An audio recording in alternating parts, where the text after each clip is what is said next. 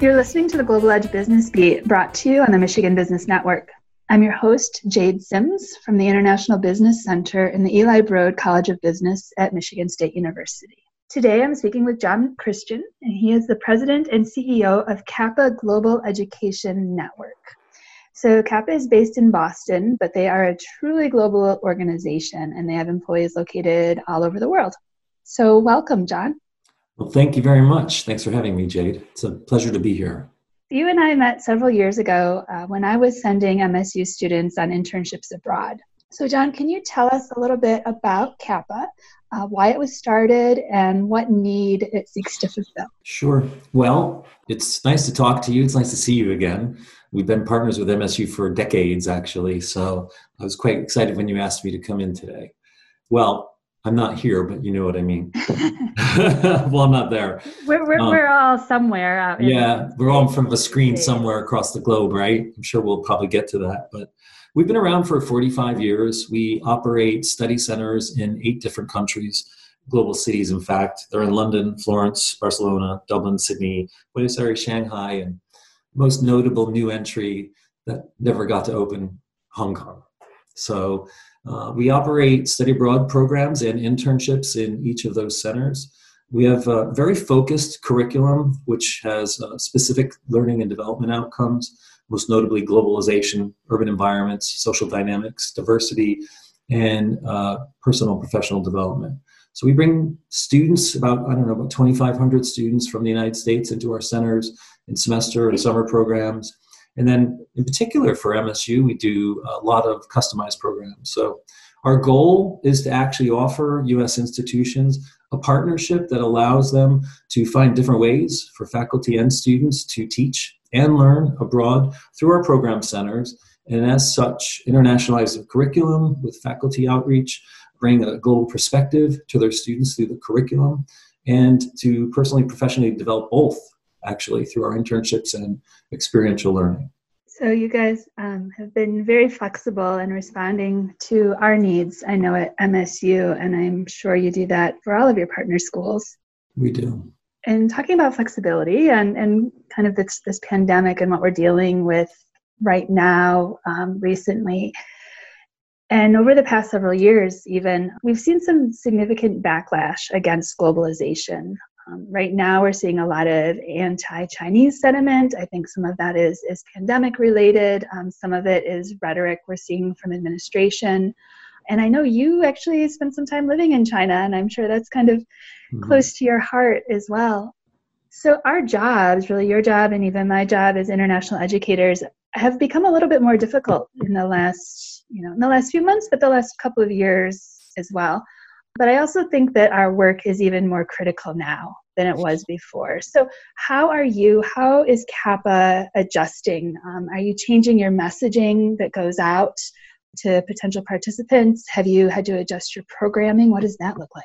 It's a really good question. And, I believe you're correct in saying this isn't new as a result of the pandemic. There's been some shifts towards the rhetoric and the way we describe the word foreign in the United States. So it is real that we do have to address it. When you see globalization as one of our student learning and development outcomes, it doesn't mean that we're promoting globalization. It means that we are looking at the world. We understand that right now, 55% of the world's population live in cities. All the research the United Nations has been publishing, Saskia Sassen, the most noted sociologist in this area, are predicting that 2/3 of the world will live in cities by 2050. So the whole notion of interdependency and the need to understand different cultures in the globe, it is becoming more important. It isn't a threat. It's actually an opportunity. And it's not going to go away. Even after this pandemic, if anything, I hope the pandemic has taught us that we're all on the same planet. Everyone has suffered from this disease, this crisis. So no one got away with not suffering. And so it teaches us that we need to understand each other better. There are also pragmatic issues of global supply chain that you know very well about that mean the world does have to study each other. All the things that we understand about our own culture here in the United States, the things that we appreciate about theater, art, business, commerce. Those are all as a result of how the world, when it works well together. And that's not to say it's perfect, but it is to say that it is truly worth studying. So all of our programs really express the need not to promote globalization, because we understand that with that word, with globalization, there is a complex dynamic of good and bad. There are people that truly benefit from it, and there are people who are truly disenfranchised. That's worth studying. And so that's why it is one of our agenda points, or one of our student learning and development outcomes. And I think it's the way that we integrate this into the curriculum, because our learning outcomes are kind of they're so interconnected. You know, globalization has an impact on social dynamics, which is in an urban environment, because of what I've just told you about the migration to cities, which has an impact on diversity and how people treat each other. Well, diversity is a global thing. Diversity is everywhere. So, you know, there's a very important part of what we're trying to do, which is to help people to love each other, to respect each other, and to, you know, find community out of everybody. And I hope that's not sounding too impossible, because it sounds very grand, but it's actually understanding how the world is a network that teaches you that we can function well with each other and not well without each other. You know, and you're talking and focusing on cities, but you know, we have a pretty large rural community still throughout the state, and you know, around the United States. And you know, when I'm teaching business, or you know, I've taught foreign language here at MSU as well, and understanding that most of our students are probably not going to be working for large multinationals or traveling the globe on a monthly basis, but they're going to interact with people from different backgrounds who maybe English isn't their first language, even in very rural communities. And how do you begin to understand the viewpoint of someone else?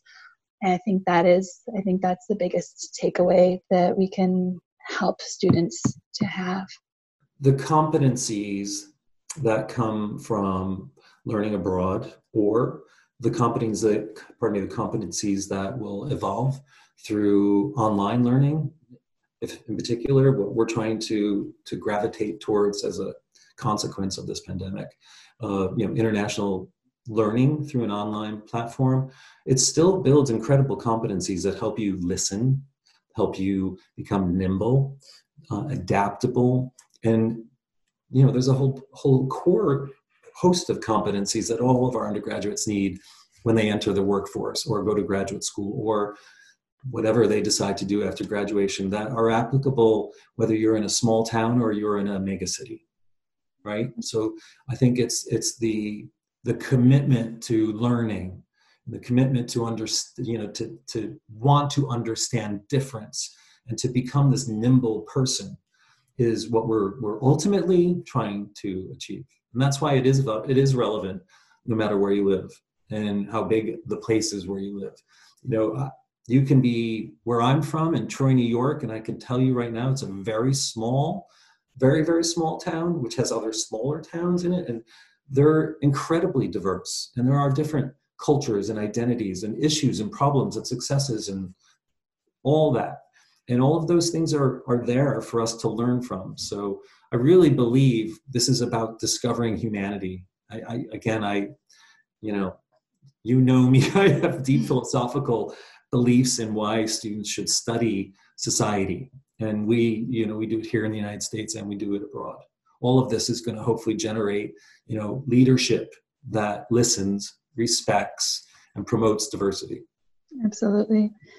There's a quote that really kind of defines my graduate school, and it was plastered across campus, and it said that borders frequented by trade seldom need soldiers. And I think that that can be extended to think about, you know, once you have begun to cross borders, either physically or via the internet, and begin to understand others, then, you know, that likelihood of violence or war or conflict does tend to decrease.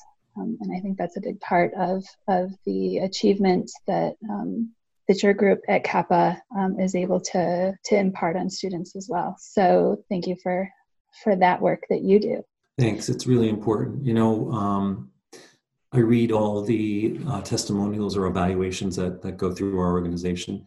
And I can tell you the good news is that students do really want this piece of learning.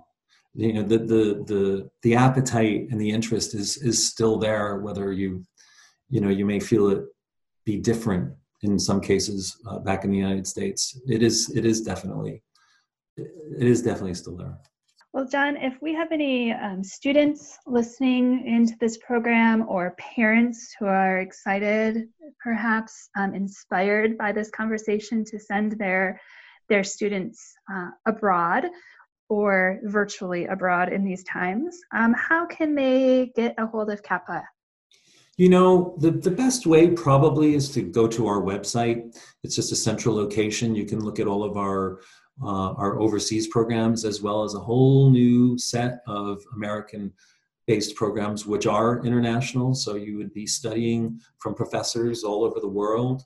You could do a virtual internship all over the world. And, we're all working from a computer screen right now. So when people question me about the value of an online internship, I say, well, we're all actually working online right now. So this is definitely an important competency to learn how to do effectively and comfortably. So if you go to www.kappa.org, you'll find out all about it. And we'll make a note that, we as an organization appreciate that, there are going to be considerations of comfort, economics, health, trust, and flexibility that have to be put into future decisions. And, like my colleagues in learning abroad, we've all had to go back and create new terms, create new program models that are flexible, allow you to confirm you're going to go a week before you go and to decide to come home and all those things. If I had to say one thing, I just hope people will still realize that studying the world is one of the most important things that we could ever do in our lifetimes. It's a precious, precious gift to be able to do this, and I hope that we continue to do so. It's a great message, and I can only echo that so strongly. Yeah. So we will post that link to your website on this website at Michigan Business Network and on our globalEDGE Business Beat page. Thank you for joining us today, John, and take care.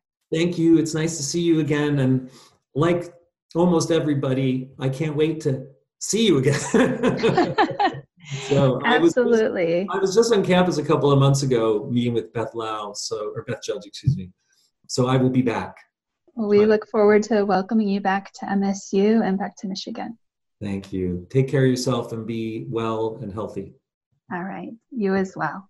This has been the globalEDGE Business Beat, brought to you on the Michigan Business Network. I'm your host, Jade Sims, and we hope you can join us again next time.